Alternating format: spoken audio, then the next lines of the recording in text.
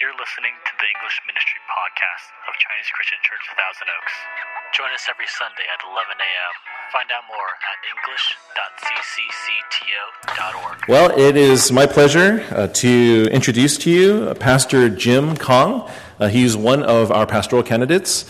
He will be here during the lunchtime at the fellowship hall, so please get to know him, say hi to him, ask him any question that you want. He welcomes questions. Yesterday we had a great time together at Mitch and Janice Shu's house, getting to know him and asking him some questions as well. So hope you avail yourselves of that. By way of introduction, Reverend Jim Kong has been in the pastoral ministry for 22 years.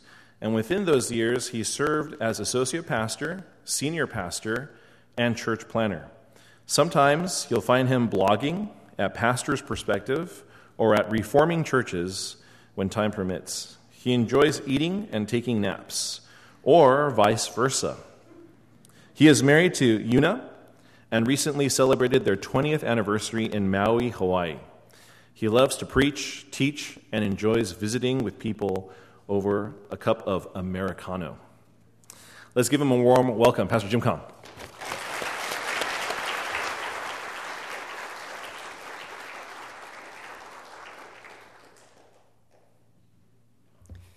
Good morning, everyone. Good to be here. Appreciate all the people that have encountered over the last several hours. It's been real fun visiting with many of you, and hope to talk to many of you afterwards. The title of this message, as you can find in your bulletin, is How Not to Glorify God as a Local Church. I was raised with reciting Westminster Shorter Catechism as a child.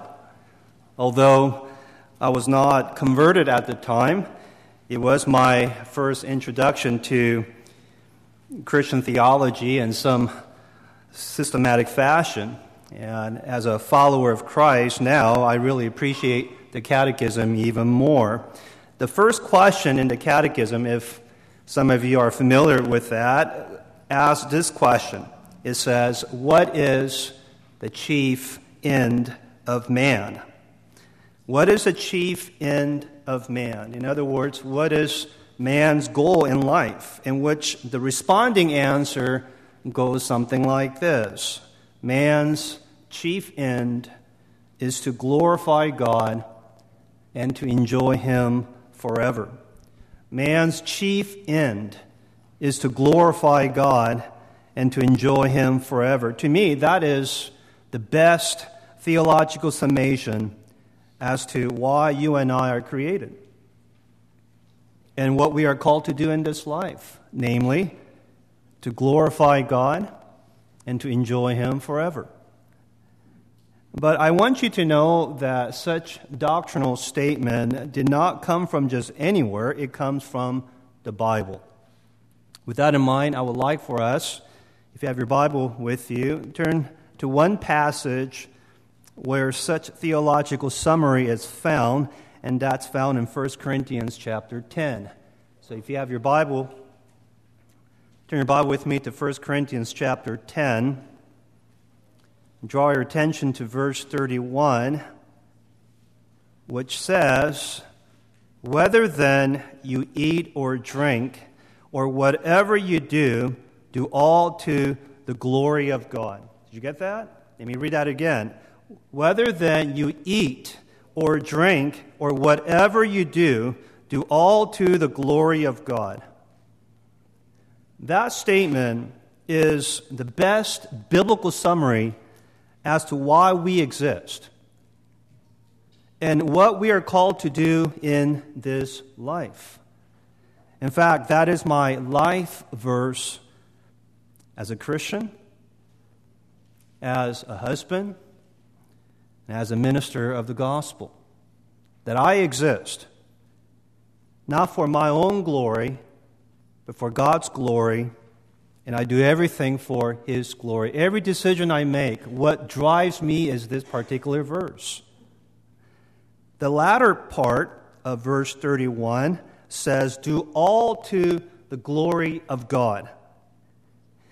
In the original language, this particular verb is in what we call imperative form. That is to say, do all to the glory of God is not a suggestion. This is not an option for Christians. You glorify God whenever you feel like it. That's not what it means. The verb clearly is an explicit form. That is, this is an explicit command of God to His people. If you want to know what God's will is for your life, here it is. Here it is. It's not too complicated. Here it is. Do all to the glory of God. That is the purpose statement for every professing believer. If you profess yourself to be a follower of Christ, this ought to be what's driving you all the time. Am I glorifying God? Am I glorifying God with my studies? Am I glorifying God with my jobs? Am I glorifying God with my money? Am I glorifying God with this and that? I now want to shift gear from glorifying God individually as a Christian to corporately as a church. If we agree that Christians are to glorify God individually, isn't it also true then that Christians are to glorify God corporately as a church?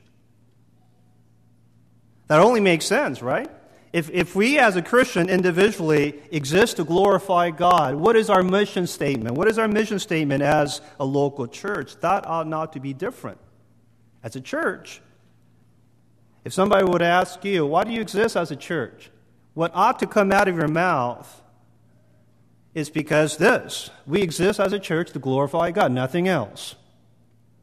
We don't exist to glorify man. We don't exist to glorify any type of ministries, a pastor, anybody, simply to glorify God.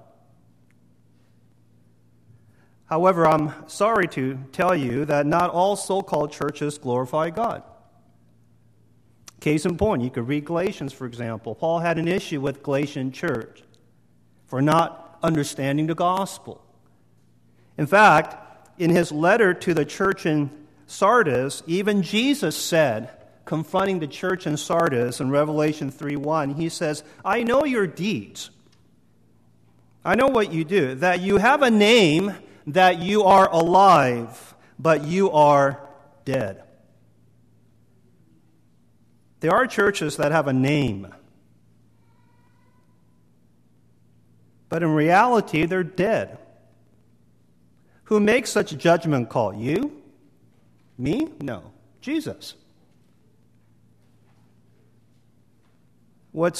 So there are churches that have a name, that have a reputation, but inside of Christ, it's not honoring to God. What's sad is that some of them don't even know their spiritual conditions. They function as business as usual. Hence, this morning, I want to point out 6 ways a church will not glorify God.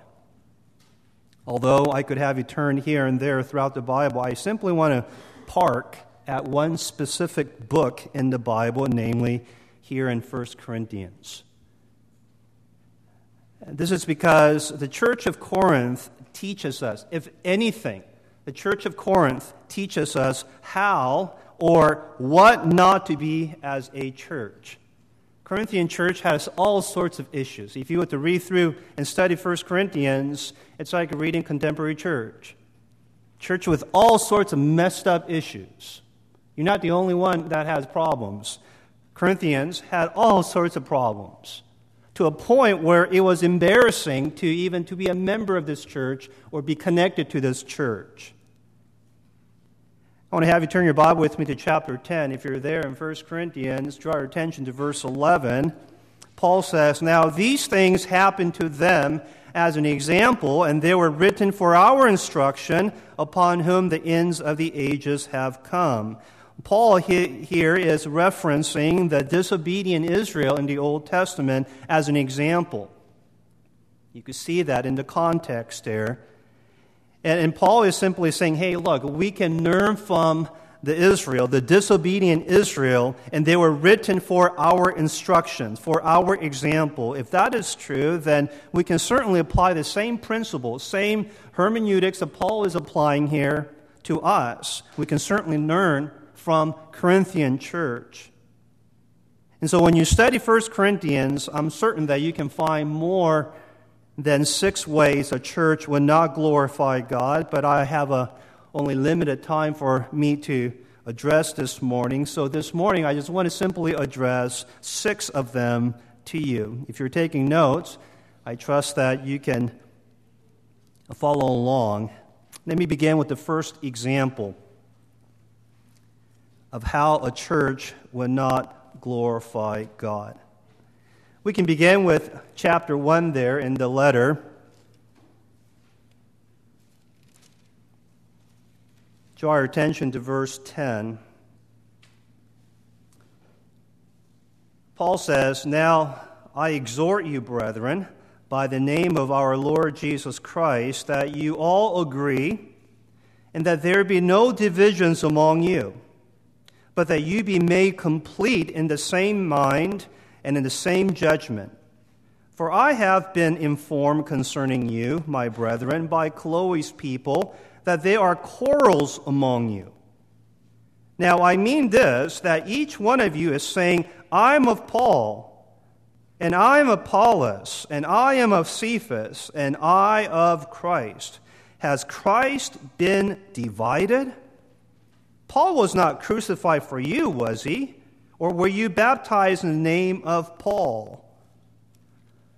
Go to chapter 3, please. Chapter 3. Draw your attention to verse 1.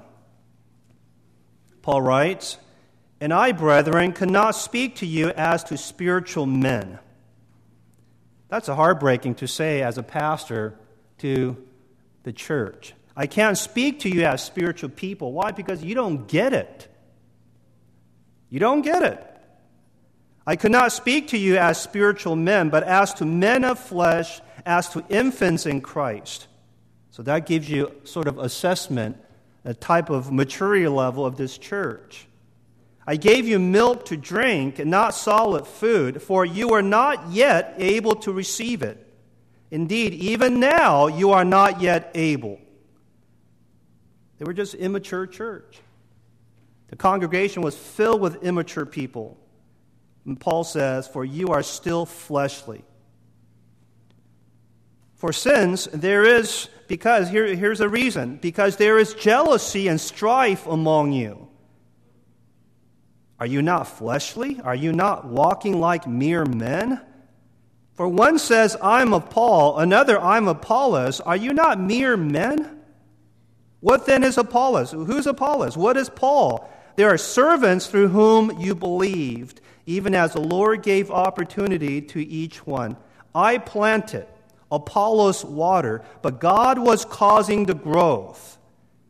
It's not Paul that was causing the church to grow. It's not Apollos, but God was causing the growth. So then neither the one who plants, nor the one who waters is anything, but God who causes the growth. Now if he who plants and he who waters are one, but each will receive his own reward according to his own labor. For we are God's fellow workers, you are God's field, God's building. One more. Drop down to verse 16. And hear what Paul is saying.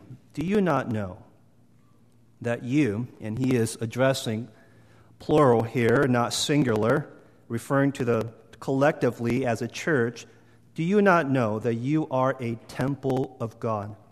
This is Paul's description of what a church is a temple of God, and that the Spirit of God dwells in you. If any man destroys the temple of God, God will destroy him, for the temple of God is holy, and that is what you are. So here's the first example, how a church will not glorify God. God is not glorified when a church is divided.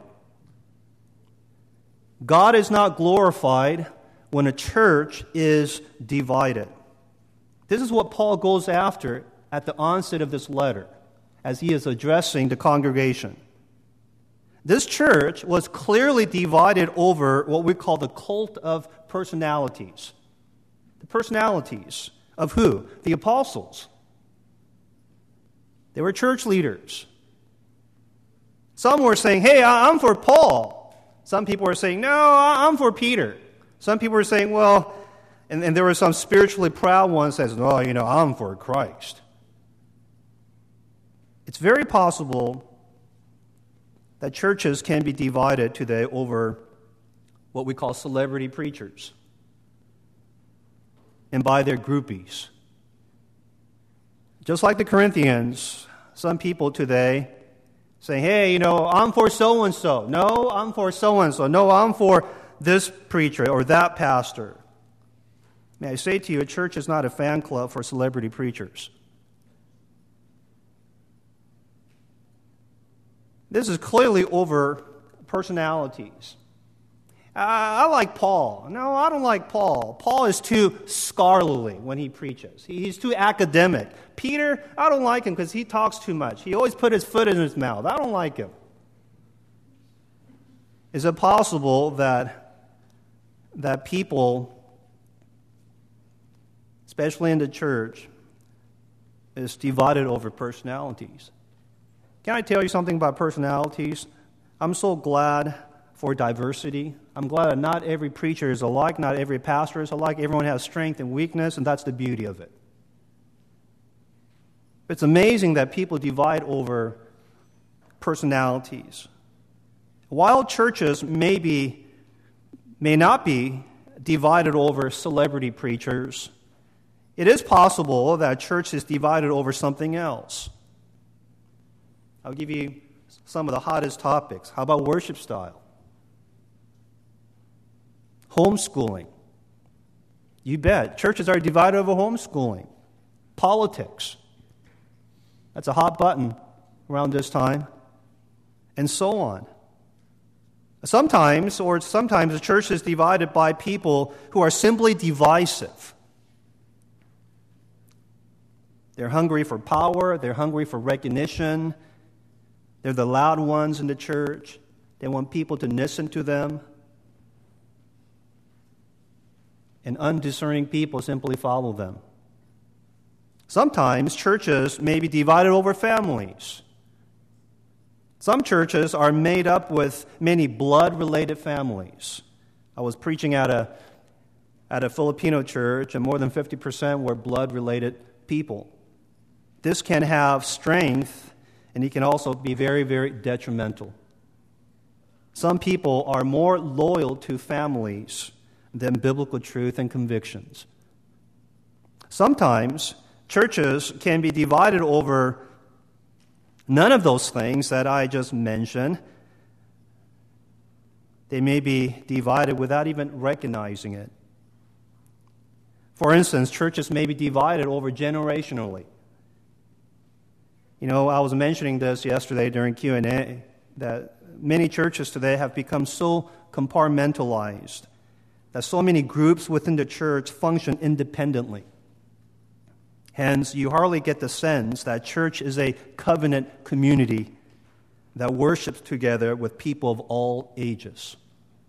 Rather, many churches today have become really hindrance in helping people, helping families, to be specific, to worship together on the Lord's Day. Another example when churches may be divisive in the community, not internally, but externally, perhaps in the community, is when churches are very, very ethnically exclusive.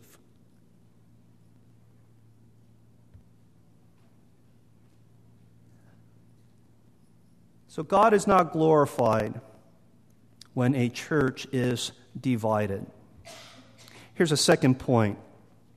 Need to move on due to time. Draw our attention to verse 26 there in chapter 1.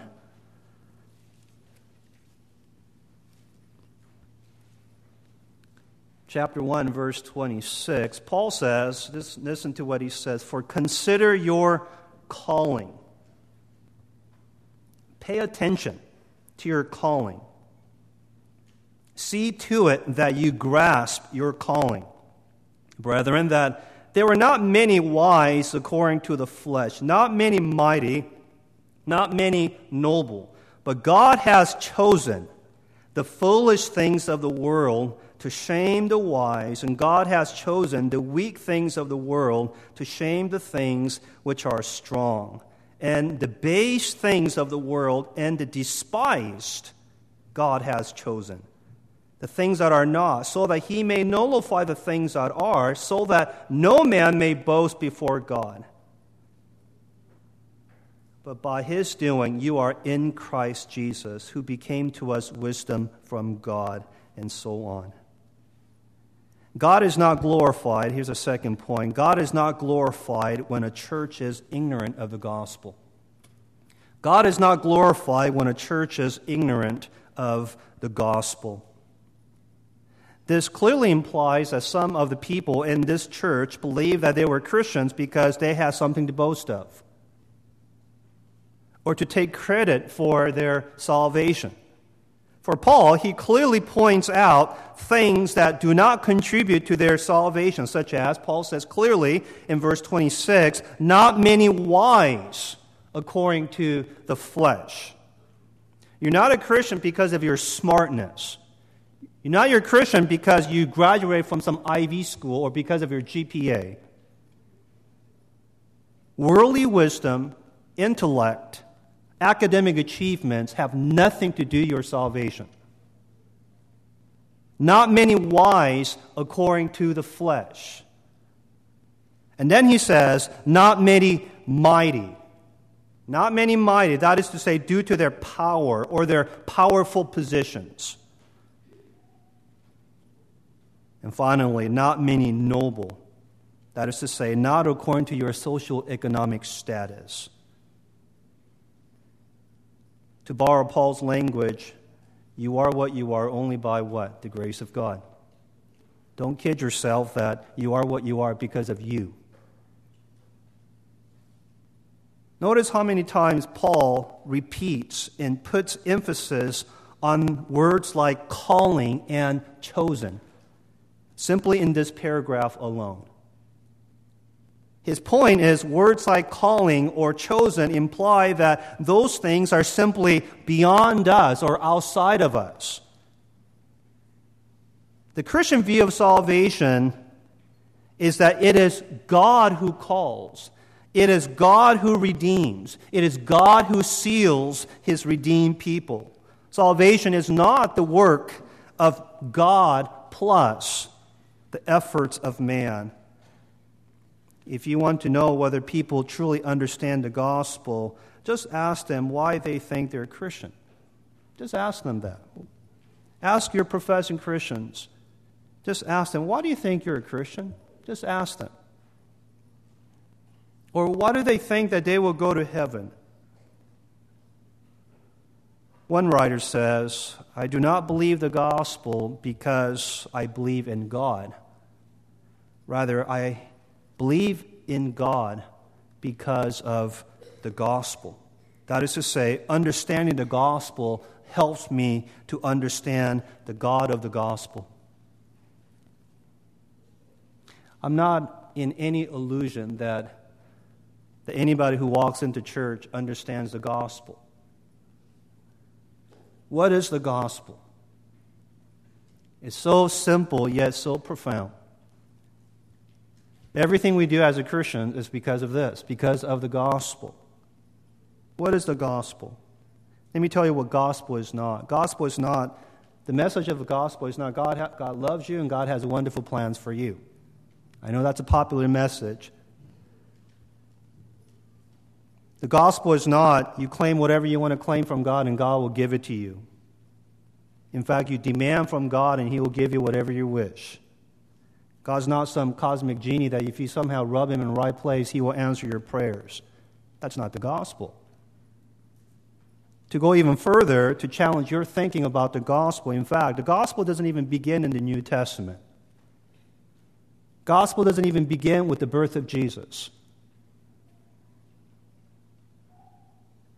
In a nutshell, the gospel is God's powerful story of redeeming sinners. The story begins with the reality. The gospel begins where? The book of Genesis. In the beginning, God. That's where the gospel begins, with God. Gospel does not begin with you. Gospel does not begin with me. The gospel begins with God. The story begins with the reality that God created all things. All the things that God created were good, especially our first parents, Adam and Eve, who were created in God's image.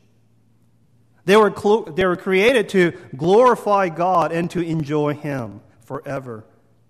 However, God gave them one stipulation, namely obedience.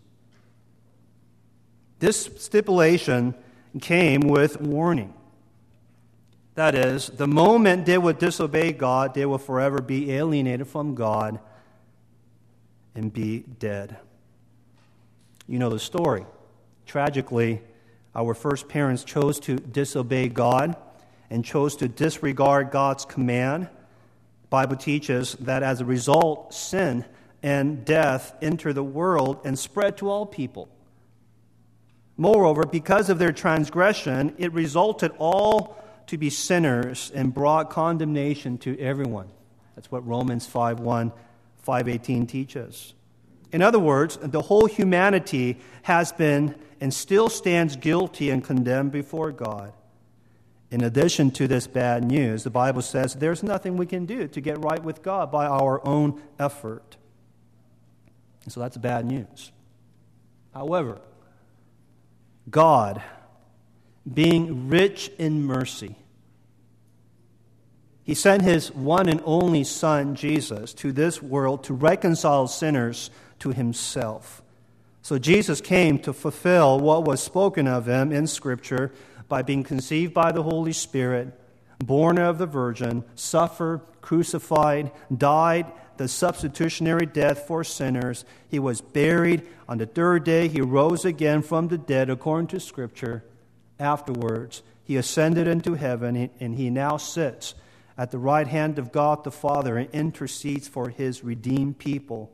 And from there, He will come to judge the living and the dead. Friends, that is a story of God's redemption. That is the gospel, the good news. The good news is a sinner who has been alienated and condemned can now be reconciled to God by faith and repentance. The Bible says that if you confess with your mouth Jesus as Lord and believe in your heart that God raised Him from the dead, you will be saved. Moreover, for with the heart a person believes, resulting in righteousness, and with the mouth he confesses, resulting in salvation. So turn to God and believe His gospel. So this church, what we can learn from Corinthian church is God is not glorified when a church is divided. Secondly, God is not glorified when a church is ignorant of the gospel. Here's a third lesson that we can walk away from studying 1 Corinthians. Number 3, God is not glorified when a church disregards holiness and purity. God is not glorified when a church disregards holiness and purity. Draw our attention to chapter 5. This is one example how messed up this church was. 1 Corinthians chapter 5. Paul writes here in verse 1, it is actually reported. It is actually reported. Meaning this is not just a private knowledge anymore. It's a public, well-known. It is actually reported that there is immorality among you. Immorality among you. The issue is not outside of the church. This is what was going on internally. It is reported that there is immorality among you, an immorality of such a kind as does not exist even among the Gentiles. So even in the non-believer standard, this was really bad. Even non-believers are ashamed to talk about it, but this was actually going on in the church. Namely, what was happening. In the verse 1 says that someone has his father's wife.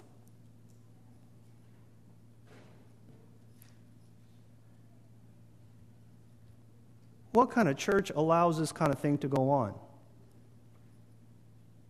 What kind of church would tolerate such behavior? And Paul says in verse 2, you have become arrogant, and you have not mourned instead. I tell you what many churches how they will behave in this type of church. They will be the type of church, we're a church that we just love everyone, accept everyone. To use Paul's own words, you have become arrogant. You have not mourned instead, so that the one who had done this deed will be removed from your midst. May I say to you, if a church fails to live holy, then it's not a church. Call it something else. Call it something else. It's not a church.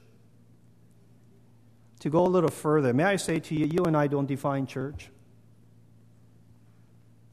God does. God defines church, and He already did in His Word. When a church fails to live holy, what does a church say about holiness of God? When you tolerate this type of sinful behavior in the church, what is the church saying about the holiness of God and the holiness for God? What does the church say about sin? What does the church say about the gospel, Christ, His members, membership, and worship? Hence, a church that is not interested in pursuing holiness is not a church. When a professing church fails to live holy, she invites God's discipline, if not judgment, upon her. Just read the church history. And God's judgment, my friends, does not have to be loud. God's judgment does not have to be loud and noticeable as with fire and brimstone, but so often in a very subtle form. You know what that kind of form is? A slow death by starvation of His Word. Let me read to you what Amos 8:11 says. Amos 8:11 says this, "Behold, days are coming, declares the Lord God, when I will send a famine on the land. Not a famine for bread or thirst for water, but rather for hearing the words of the Lord." That is a form of God's judgment. When God will remove His ministers from churches, where churches will no longer hear the preaching of God's Word. I want to make one more observation regarding living holy. For Paul, interestingly enough, he makes the connection between failing to live holy with arrogance. Out of all the epistles that Paul wrote, 1 Corinthians is the only place where he uses the word arrogant the most. You find that in chapter 4, verse 6, 4:18, 4:19, and chapter 5, verse 2, which we just read. In other words, a church that fails to live holy is an arrogant or prideful church. You read James lately? James says, God opposes the proud, but gives grace to who? The humble. He opposes the proud, but gives grace to the humble. Isn't it any wonder that when a church, such people in this church came together for the Lord's table, some were actually killed by God? And you can read that in 1 Corinthians 11. Here's the number fourth lesson from 1 Corinthians. God is not glorified when a church does not stand for what honors God. God is not glorified when a church does not stand for what honors God. Draw our attention to chapter 11, please. Chapter 11. verse 17. Paul says, "But in giving instruction, I do not praise you." Another sad reality that was going on. There's something wrong when a pastor cannot praise about his congregation. I do not praise you. I can't say things that are commending. Because why? You come together not for the better, but for worse. Verse 18. "For in the first place, when you come together as a church, I hear that divisions exist among you. And in part, I believe it." Verse 19. "For there must also be factions among you, so that those who are approved may become evident among you." Church is known by what she stands for. Church is known by what she stands for. We stand for truth. We stand for the gospel. We stand for God. We stand for Scripture. In fact, that's really what really started our Protestant Reformation with Luther, right? "Here I stand," referring to God's Word. So church's stand is really known by what she stands for. At the same time, a church is known by what she refuses to stand for.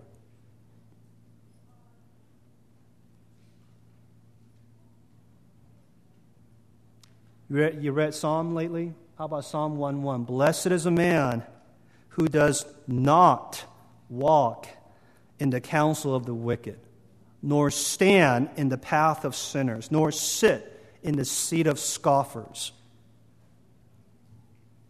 Church is known not only by what she stands for, but what she refuses to stand for.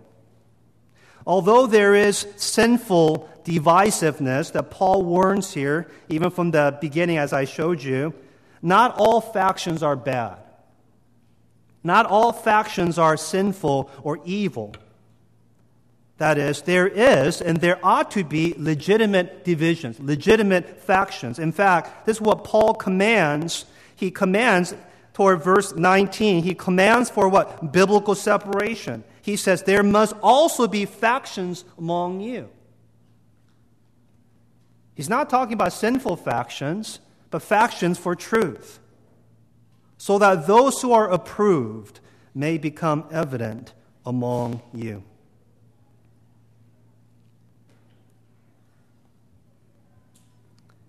So God is not glorified when a church is divided.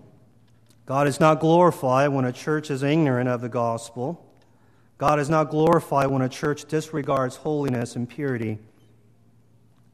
Fourthly, God is not glorified when a church does not stand for what honors God. Here's number 5. God is not glorified when a church fails to love one another.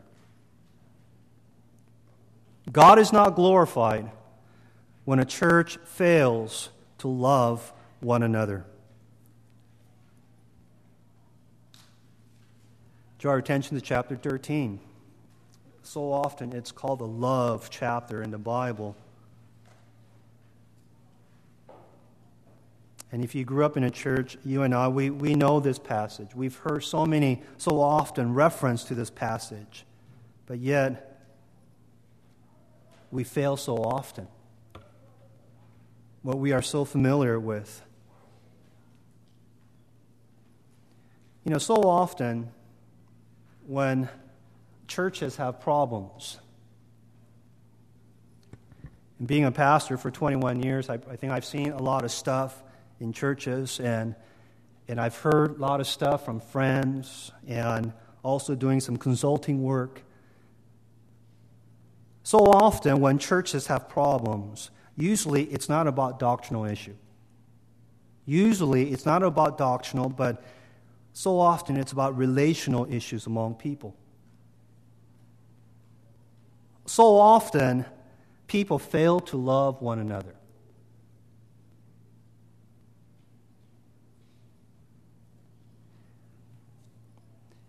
How many more sermons do you have to hear? How many more Bible studies that you have to attend? How many more books that you have to read that we have to love one another?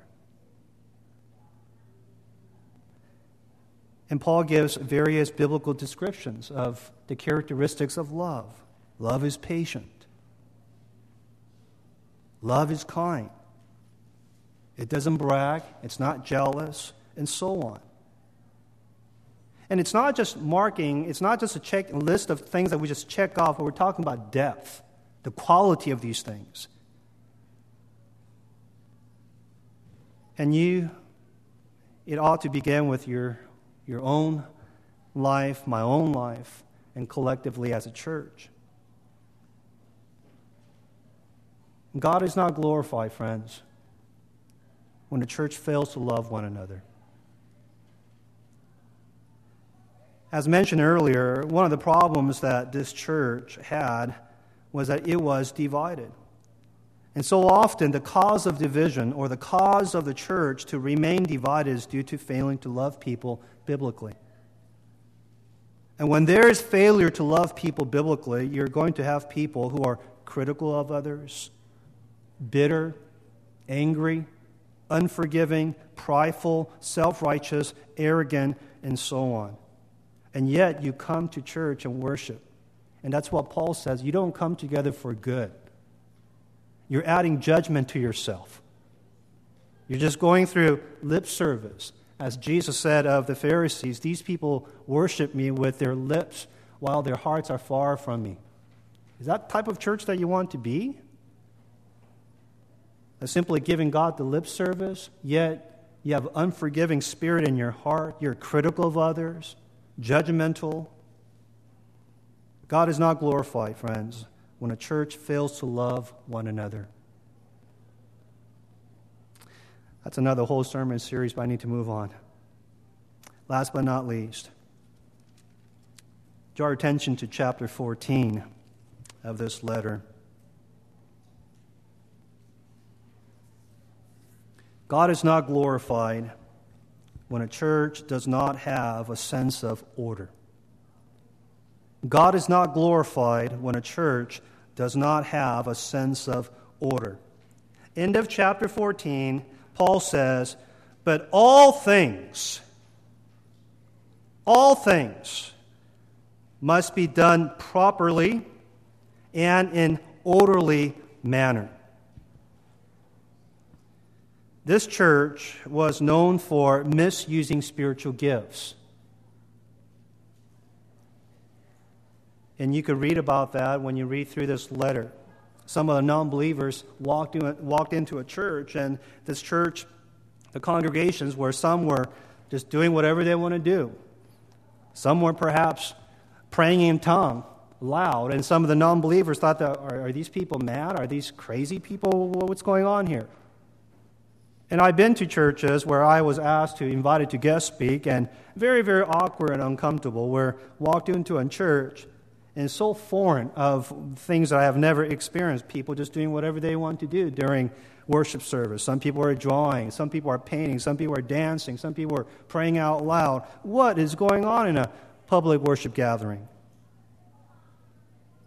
This church was known for misusing spiritual gifts. The church had what some people consider as charismatic chaos. And you can read about that in this letter. The church also had disorderly conduct during communion. You can read about that. Some people were taking advantage of the bread. Some people were taking advantage of drinks. And as a result, some people received illness or death. Maybe for some churches, a sense of disorder does not have to be about charismatic chaos, but simply having chaos, such as having disorderly conduct in worship service or lack of structure, or even having all sorts of perhaps even theologically questionable stuff that we do. Members who have no accountability. You just come and go as you please. That's disorderly. People usurping authority, and so on. So Paul says, all things must be done properly and in orderly manner. God is not God of confusion. God is not God of chaos. That's why in fact, Genesis, it reminds us, if anything, if we study creation order, God is God of order. Day 1, He did this. Day 2, He did this. Day 3, He did this. He demonstrates to us that He is a God of order. As I mentioned earlier, certainly we can find other examples, but due to time, here are 6 examples I present to you this morning how church not to glorify God as a local church. To make this positively, I'm sure you can find these points and turn it into positively. Let's pray. Our Father in heaven, we thank you for your truth. Thank you for giving us your scripture. Your word is a lamp and a light to our feet and our path. You do not simply give us for us to figure out how a church ought to conduct herself, but you give us a clear truth that's found in your word. And so, Lord, as we are confronted by your truth, I pray that we would have a strong convictions for your truth. And as a result, may we find comfort, encouragement, healing. We thank for your Spirit's ministry this morning, how you bring your truth to us in a very clear fashion. Thank you, Father, for the clarity of your word. And we pray, O God, that if we as individually and also corporately as a church, we find ourselves guilty of these things, we pray, O God, for your forgiveness. That you would grant us a gift of repentance. It is our desire, and we confess before you, that we truly desire to have a strong desire to glorify you in all that we do. So help us, we pray, in Christ's name. Amen.